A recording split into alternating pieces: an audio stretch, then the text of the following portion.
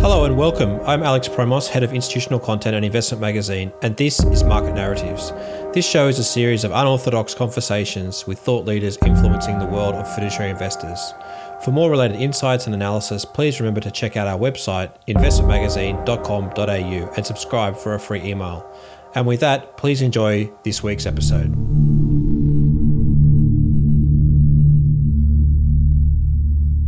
My guest today is Danielle DiMartino Booth, CEO and Chief Strategist for Quill Intelligence. She's also the author of Fed Up, an insider's take on why the Federal Reserve is bad for America. Danielle, welcome. Great to be here, Alex. How are you? Very well. So, the weeks passed in the markets. The turmoil continues across both the economy. We see increased volatility in financial markets. I wonder if you can sort of maybe give us a bit of a backdrop to this tug of war that we're seeing between what we're seeing in the economy versus what we're seeing in financial markets. Well, I think that this week has been something of the past week has been something of an inflection point in the U.S. economy and how we're seeing it play out in the financial markets. For weeks and weeks now, the markets have been keying off of Fed liquidity being more than sufficient to offset any kind of short-term economic turmoil caused by the coronavirus in the United States. And what we're realizing is that because there was no coordinated response at the national level to the virus, and because so many states, big state economies opened prematurely, they're now having to go back and reclose their economies. The taverns, the bars were closed in Texas and in Florida by their governors. This was a huge step back in terms politically for them. Turncoats, they're being called on social media, and that's the kinder terms. And the prospect now is that we can't even pretend to talk about a V-shaped economy in the United States. Now we have to move the discussion on to a W-shaped economy and what the implications are going forward, and therefore what the Federal Reserve is going to do and what the federal government is going to do in order to implement further stimulus measures. I can promise you that Washington, D.C. is going to be hopping over the weekend because it's going to be in the best interest of both the administration and both parties to pass further stimulus measures very quickly. It's interesting, this continual stimulus, it feels that, the markets just can't survive. The financial market, as soon as it starts to hear that the stimulus is going to be wound back or that there's an issue, they start to pull back. What sort of market do we live in where it just needs continual stimulus? Well, I think what's important to recognize, especially here in the United States, is that the banks are frozen. The banks are completely frozen. We know that loan loss provisions continue to pile up and that banks continue to set aside more money for future losses, but nothing's been realized. And there's an inability to foreclose on somebody's home, even if they're several months delinquent. The Trump administration recently extended out through the end of August the ability to get forbearance on your mortgage payment. And there's also discussions of whether or not there's going to be extensions of rent moratoriums throughout the country, so you can't evict people. But underneath the surface of keeping households with roofs over their heads are huge losses that are piling up at lenders. Somebody eventually has to pay the bill. So this dynamic of constant stimulus that is required to prevent the credit cycle from starting is something the likes of which we've truly never, ever seen. And what the implications are is very difficult to say, because normally when a credit cycle begins, it starts to set off a chain of daisies, a daisy chain, a set of dominoes. One thing follows the other. But right now, we're not seeing that because what's happening in the household sector is completely suspended. And yet you're still seeing corporate insolvencies pile up, despite the fact that the Fed has put record levels of liquidity into the markets. I would note, though, that the last 2 weeks, Fed liquidity has come down, and just that little bit of taking the foot off of the accelerator in terms of the printing press for the Fed has been enough to really rattle markets these last 2 weeks. It's interesting about the sort of the Fed pulling back. It almost like when the first crisis, the Corona crisis started filtering through, there was just a lot of liquidity that was being pumped in. But I think the reality seems to be setting in that the Fed just can't solve the broader solvency issue that's out there, and maybe the confidence around the Fed trying to, backstop the whole credit market. They just can't do it. They can't, but I truly think that Jay Powell thinks that they can. And that in and of itself is problematic because what we've seen in the United States, and we're not even finished with the second quarter technically, but we've seen almost $2.5 trillion of non-financial debt get added onto the balance sheets of a lot of companies. And that is going to have huge implications for investors going forward because there's going to be so much less in the way of collateral and value and assets when companies do declare bankruptcy that can be handed back to creditors because all of this extra debt has been amassed, creating these zombie corporations, which you've interviewed my good friend Jim Bianco. It's up to one in 5 American companies. 20% of American companies are now zombies. It's a crazy world that we live in. Is that you've got so many zombie companies, and there's the guys who just can't even meet their interest repayments. But then you have a whole other stream of businesses that actually make nothing or almost zero, but they're still allowed to survive based on these low interest rates. That is sort of the broader Fed backdrop that they just need to keep propping up everything. Do capital markets really even exist anymore in this environment?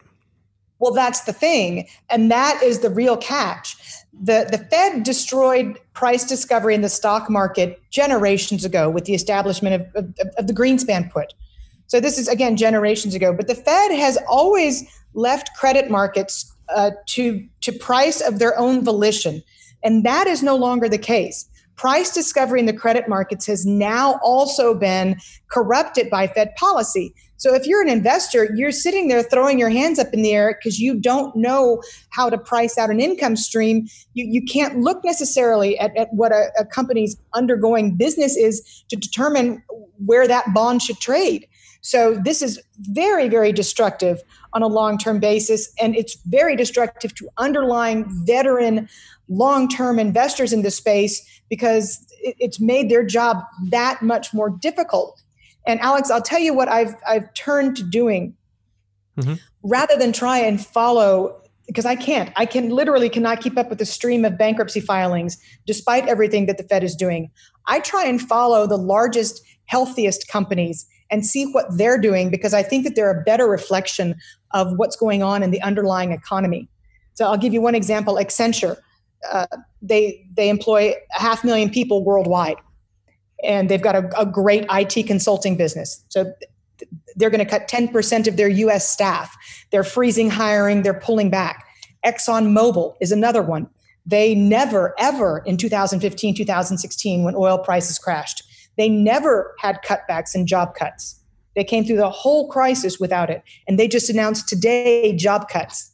So you're starting to see in some of the strongest players with the strongest balance sheets and the most robust cash flow that they're pulling back.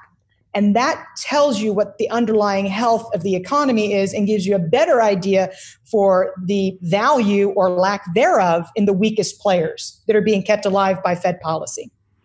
It's really interesting, and we've seen a similar issue here in Australia with a large number of companies. Obviously, Qantas, our national airline, having 6,000 job cuts. It seems, and they've announced yesterday, I think $15 billion in cuts over the next 3 years. So that's income that's disappearing. Absolutely, and Qantas is putting its entire 380 fleet on ice for we don't know how long. So. Yeah, no, and that's being replicated in airlines around the world if airlines are not declaring bankruptcy. And meanwhile, you've got American Airlines taking out an extra $2 billion of debt, even though any credit investor worth their salt can tell you that they're still going to declare bankruptcy just with a lot more debt. It seems again that, the market hasn't priced this in. You know, what needs to change for people in the market to price this in? We've got almost this casino that continues on financial markets that, it's all good and well speculating on small stocks and biotech stocks that may or may not have a vaccine or some other cancer drug that could work. But we've also got problems where we've got companies that are pretty solid, in terms of understand what they are, what their cash flows look like. And when you start to model them out of the next 2, 3, 4 years, it looks terrible. And yet the prices don't seem to reflect that. They don't. And the prices are having a hard time reflecting anything because they can't tell. The Fed has never ventured this far into credit allocation. So it's impossible to determine, okay, is this company, so this company's been downgraded to junk. So therefore, does that Carnival Cruises had the second downgrade? I believe Moody's had already downgraded it to junk, and then S&P followed. Well, technically, that means that Carnival Cruise Lines can now be purchased by the Fed as a fallen angel. But if you're also at the same time saying, well, we can't have any cruises until the middle of September, as a bond investor, you're saying, well, should I rely on the fact that the Fed can purchase the bonds, or should I rely on the fact that the company's de facto not a going concern? Mm-hmm. Very difficult.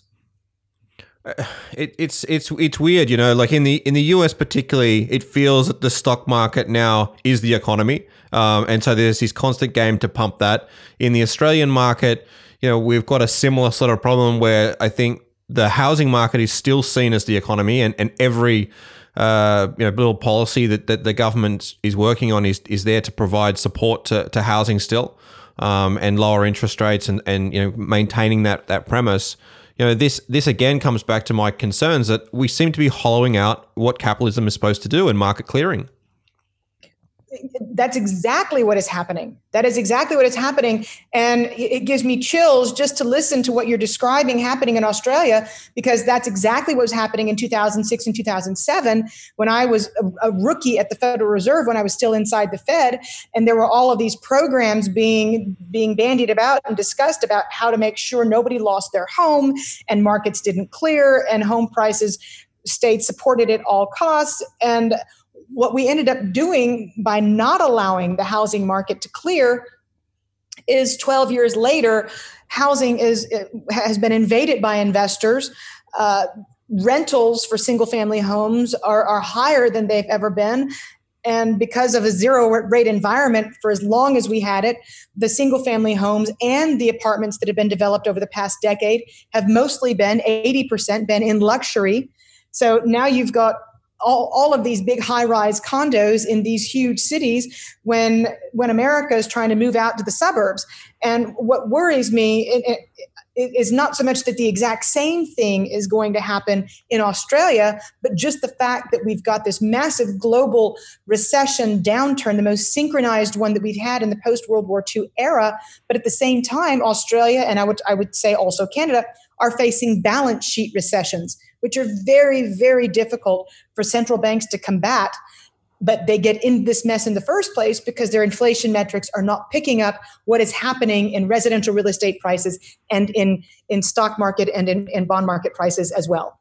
The inflation conversation is fascinating because, in Australia, we've been targeting a 2% inflation. Globally, they're trying to sort of target that level, but none of the central banks have been able to generate that inflation target or hit that inflation target over the last 10, 20 years in developed markets. So, are these central banks just totally off the mark in terms of what they're trying to target?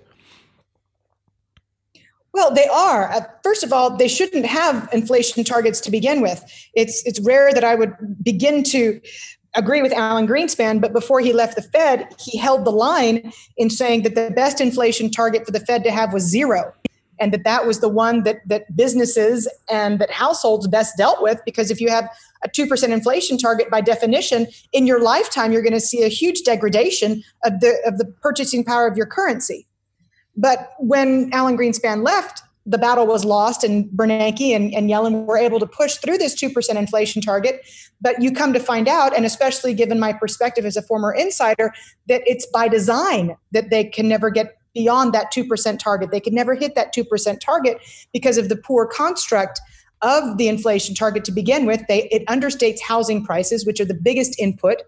And it also understates dramatically healthcare inputs because they use Medicare and Medicaid reimbursement rates, which is nowhere near what the average American family has to pay for healthcare. So the Fed knows by design that it's never going to be able to hit this 2% target because it's not properly computing inflation to begin with, but they don't care. That's irrelevant to the discussion. The false 2% target gives them a shield to hide behind so that they can make quantitative easing a permanent tool in the toolbox and continue to print forever. It's an incredible little cloak and dagger style approach where they're coming in and it allows them to keep printing indefinitely. And the problem is that people seem to think that this is okay. We've also got new fans coming out from the MMT space, saying that deficits don't matter as well. So you've got it, because the central banks can't make it work. Well, now let's rely on the fiscal policy to come through. What's your thoughts, I guess, around fiscal policy maybe then taking up the slack? Well, clearly, fiscal policy has been enormous. If you want to think about what's happening in the post-COVID U.S. economy, think of a barbell approach. You've got the Federal Reserve keeping the wealthiest wealthy by putting an artificial floor underneath junk bonds that should have long since gone into liquidation, gone into Chapter 11, gone into bankruptcy. So that's really helping out the fat cats, private equity investors, credit investors, hedge funds, you name it. At the opposite end of the barbell are the lowest income earners, and they're making more money than they had prior to COVID when they were working. 1 in 5 recipients of the extra $600 in weekly unemployment insurance is making twice what they made before they lost their job. So there's absolutely no incentive for a large cohort of the U.S. economy to rejoin the workforce. The caveat is that ends on July the 31st. So you've got the stock market coming back down, which is going to it's the only thing that keeps President Trump up at night. So you're going to have all the lawmakers on Capitol Hill scrambling over this weekend to find a way to get to the next stimulus bill so that households don't actually have to have this day of reckoning. So who knows what this next stimulus measure will look like? The Democrats were actually suggesting $2,000 per month for every household that made $120,000 or less for the life of the coronavirus until a vaccine was found. The thought makes it turns my hair white. And these are the types of fiscal spending measures. These are the types of debts and deficits that actually put inflation on the front burner and make it a true danger because we rely on foreign ownership of 34% of our publicly traded outstanding treasury bills. But but again, the stimulus measures in the United States are taking care of the lowest income earners, and they're taking care of the highest income measures through monetary policy through the Fed. But the problem is you're not seeing the credit cycle take hold in the household sector because you have all the forbearance, because you have all the rental moratoriums, because you don't have the car repossessions going on that you normally would. But that does not mean that the damage on lender balance sheets is not piling up quietly in the background that's going to become very problematic, whether it's the third or the fourth quarter, whenever the gallows humor is after Election Day when the stimulus runs out. It's interesting, you talk about this stimulus running out, and sometimes you've got to wonder, will it ever run out? But then the other problem is at what point does this social unrest that we're seeing where people seem to be angry about everything. We've got so much social unrest that seems to have come out of not so much nowhere, but it's come out, I think, from a lot of people just frustrated about their lives. In the last financial crisis where there was the bailout of Wall Street, we had Occupy Wall Street movement popping up, right? And people were furious about support for these places. But we've actually seen the same sort of thing in terms of bailouts of hedge funds, bailouts of zombie companies. And people, is this just a nice bait and switch for a lot of people? This broader social uprising, I guess, really failing to see the biggest threat to their lives, which is the economy and what the Federal Reserve is doing with low interest rates, the inequality that brings. A lot of these, fiscal stimulus programs is not really helping the true parts of the economy. Is that a fair assumption? It is a fair assumption because the longer that you have a large portion of the U.S. workforce out of the workforce, and let me put that in context for you, please. On May the 8th, there were 30.9 million Americans collecting unemployment insurance in some form, whether it was the emergency unemployment insurance programs that were rolled out through the CARES Act, through the biggest stimulus act that we've had, or whether through regular state unemployment insurance programs. 30.9 million Americans, 18.8% of the 134.6 million strong U.S. workforce. That number as of June 6th had only come down to 30.6 million. So you've had very little, 400,000 people come back into the workforce in the aggregate. And that type of economic sclerosis, the longer you're out of the workforce, if there's one thing that the slowest recovery in the post-war era has taught Americans, is that the longer a worker is out of the workforce, the less capable they are of rejoining the workforce. You get the skills atrophy. And we've had a massive skills disruption in our workforce for over a decade now, and we're piling onto that by creating zombie workers and at the same time creating zombie companies with monetary policies. So this is the worst of two possible outcomes, if you will, given what the stimulus measures are doing on the federal and the fiscal and the monetary sides.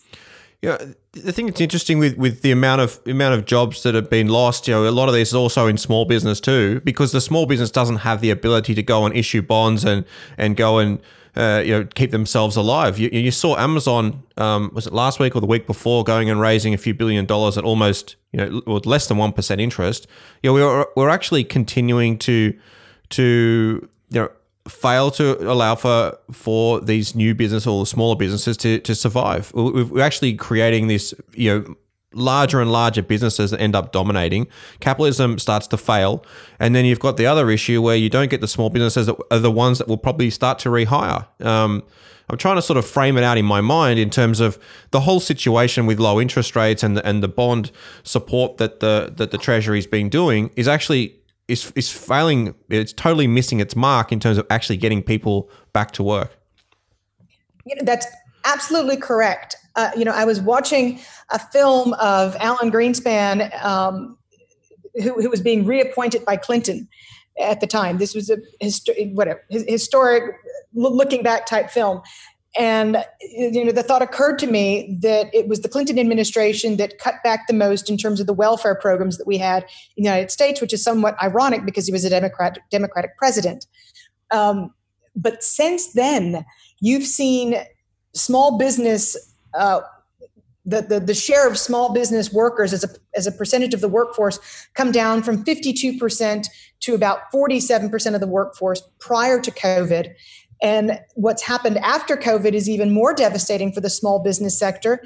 When the Democrats became pro-commerce, in addition to the Republicans being pro-commerce, I'm backing up a bit, you ended up having everybody in favor of companies, of corporate America, and you ended up leaving the innovators behind as a result, the smaller companies, the mom and pops, who might become larger. So Fed policy fed the monopolization that we've seen that's become a huge hindrance for the U.S. economy, because you have to innovate in order to grow and to create companies that create jobs.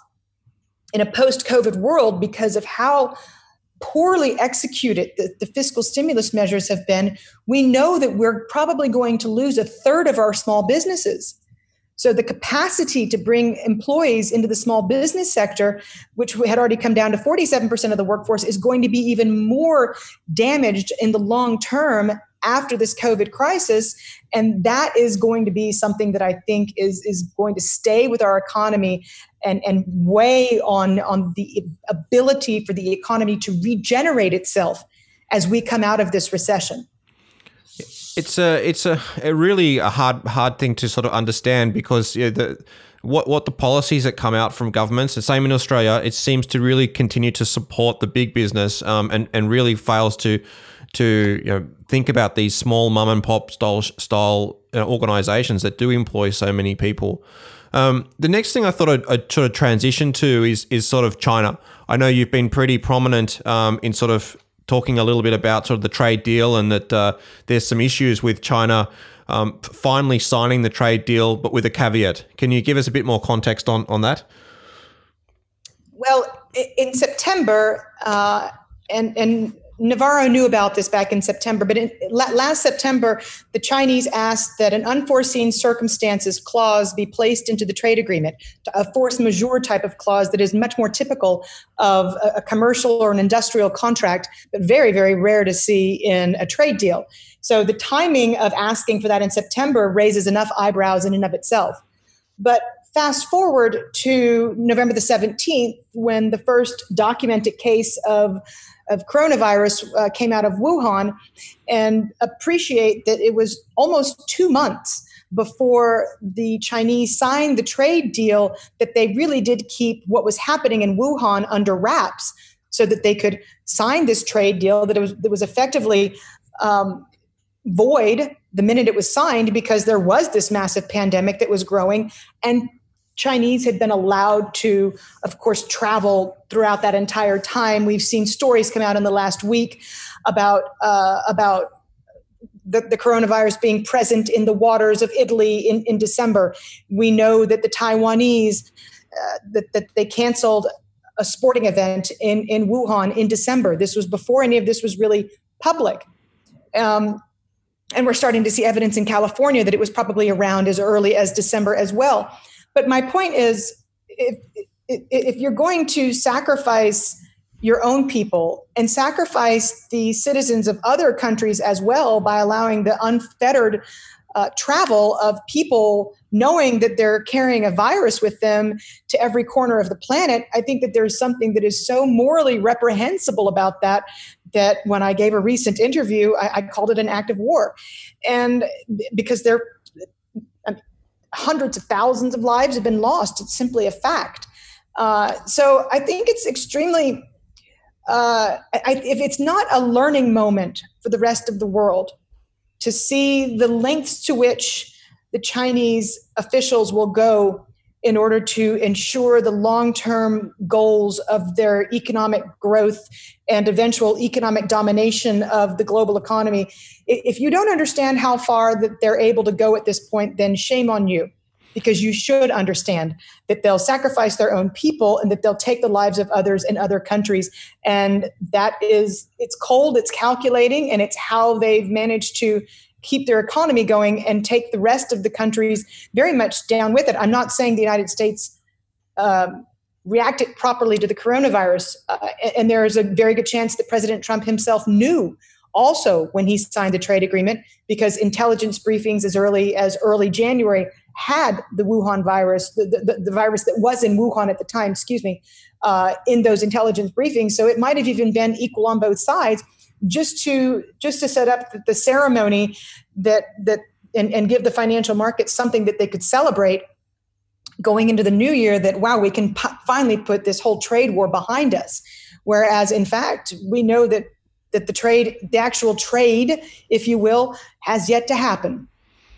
Well, and we've seen that again with Navarro sort of giving some context and then having to back it back up in terms of his comments about the trade deal falling over. It's that constant stimulus that's there. But what I wanted to touch on, one specific thing with China, is that particularly for Australia, there's a constant tension, because there's this feel of, hold on a second, we don't want to be overrun, but at the same time we realize them as such a key trading partner, such a big proponent of our economy through education, through mining, through travel and tourism and so forth. So it becomes a real struggle, I think, probably for the Australian government as well in terms of how to deal with it. But I also wanted to get your feelings on sort of, is this likely to backfire on China? It feels that there is this now tension with Huawei, with their 5G network and the pushback in the UK.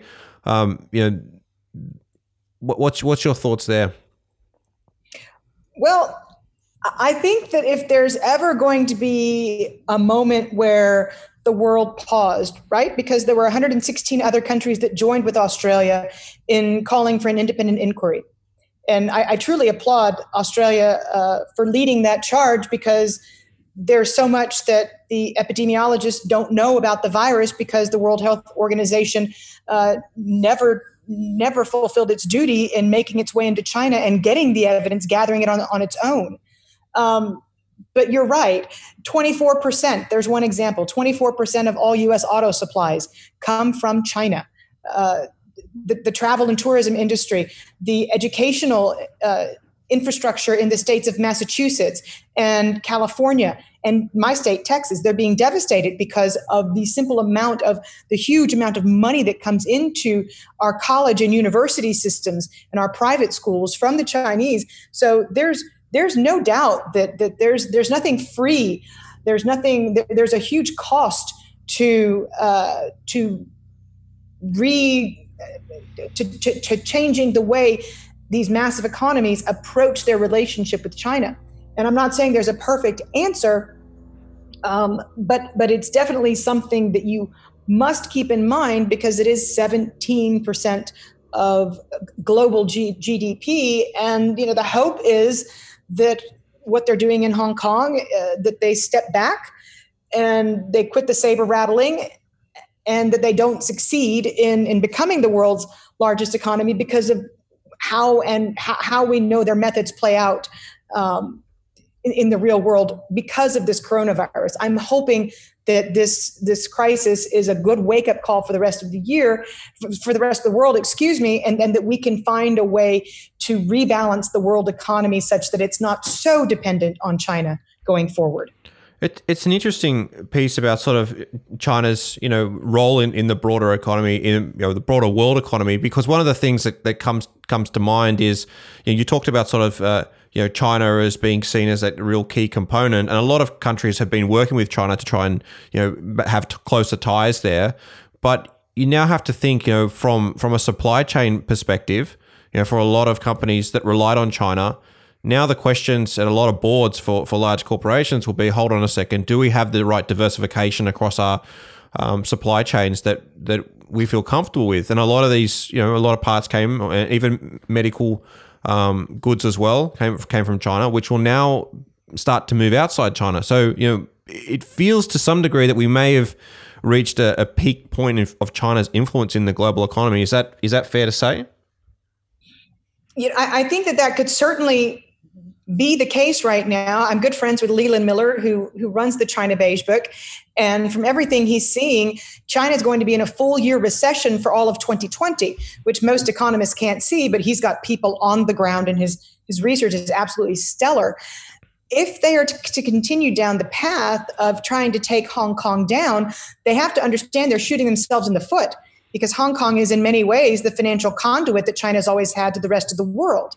The free market, if you will, economy that is never possible on the mainland. So if there's ever been a risk that China's rise is to be arrested, that would be now. I would also, by the same token, though, warn you that I don't think China's ever going to blow itself up. I don't think that it's going to fade away as being a massive influence on the global economy, because it does have the ability to slowly decline because of its printing press and the way that it pushes stimulus out into its own economy that differs from any democracy or capitalistic type of construct.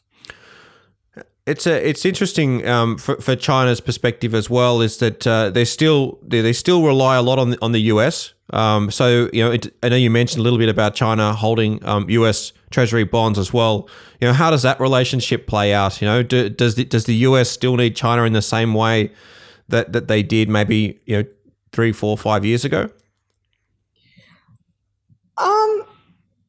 That's a good question. Again, I see this coronavirus as being an opportunity. Here in the United States especially, I think that there is a recognition that when it comes to pharmaceuticals, when it comes to protective equipment, masks, that type of thing, I'm not so sure that we're not going to become independent in a sense of China in certain areas that could be very good and innovative for the U.S. economy. And we've also had the shale revolution, which is a complete and total train wreck.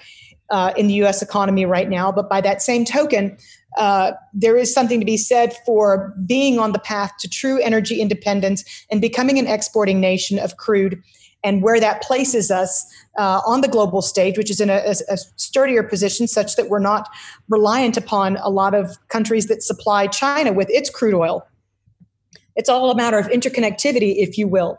So we can hope that going forward, that unlike in the aftermath of the financial crisis, companies kind of went right back to their old ways and reestablished super tight, very tight ties with Chinese companies. We can hope that that is not the case. But by the same token, there's been so much investing on the mainland that you don't want to sever ties completely. You just need, I think, a better balance. And after spending all the time that when I came over for your event last August, and seeing how much of the country China owns, whether it be all of Lizard Island or the 50-year lease on Melbourne's docks, the biggest in, ports, the biggest in the nation. I do think that this should also be a wake-up call for Australia to find a little bit more balance away from its dependence on China, and this may be that opportunity. Mm-hmm. So final question, and it's not an easy one. But, as we think about what's happening in the broader economic environment, we've got a situation where financial markets still seem to be running pretty hot. How do institutional investors, try to think about, what to do? Do they just sort of continue to participate in the equity market and just assume that the Fed will continue to hold their back? Do they go into bonds? Do bonds still provide the same sort of defensive mechanism? Like, how do they need to rebalance or recalibrate their mind, I guess, in terms of this environment that we're currently living in? Well, I do think that the stock market is wildly overvalued right now, and that the continuation of the coronavirus in the United States is going to have implications for the global economy and make the Fed's job much more difficult. I would add that I think a lot of investors have already long since priced in the Fed buying equities outright, because they went one further step out on the risk spectrum and started buying high yield bonds. They started buying junk bonds. So technically buying equities brings you one step in on the risk spectrum. So I would say that investors should be very well hedged, and that there are a lot of good ETF structures that they can look at to take advantage of the continuing default cycle in the United States that really is not, and it's not even the default cycle, Fitch, Moody's, S&P, it's a global default rate cycle that we're seeing play out before our eyes. But there are ways to play the degradation of credit in the credit markets that can help hedge any exposure that you might have to the stock market. And I would say on a personal level, since you're asking about the value of bonds, I still own my treasuries and look at them as being a good value, even as low as yields are, because we're coming to the realization that there's not going to be a V-shaped recovery in the U.S. economy, and that therefore the recession is going to be more protracted and drawn out. And that will naturally send investors globally to continue being in treasuries. Mm-hmm. All right. That's been a fantastic conversation. Thank you very much for your time today, Danielle. Thank you. I appreciate it. Be safe. Thank you for joining us. All views expressed on this podcast are subject to change and do not necessarily reflect the views of Connexus Financial. This podcast is for educational purposes only and should not be relied upon as investment advice.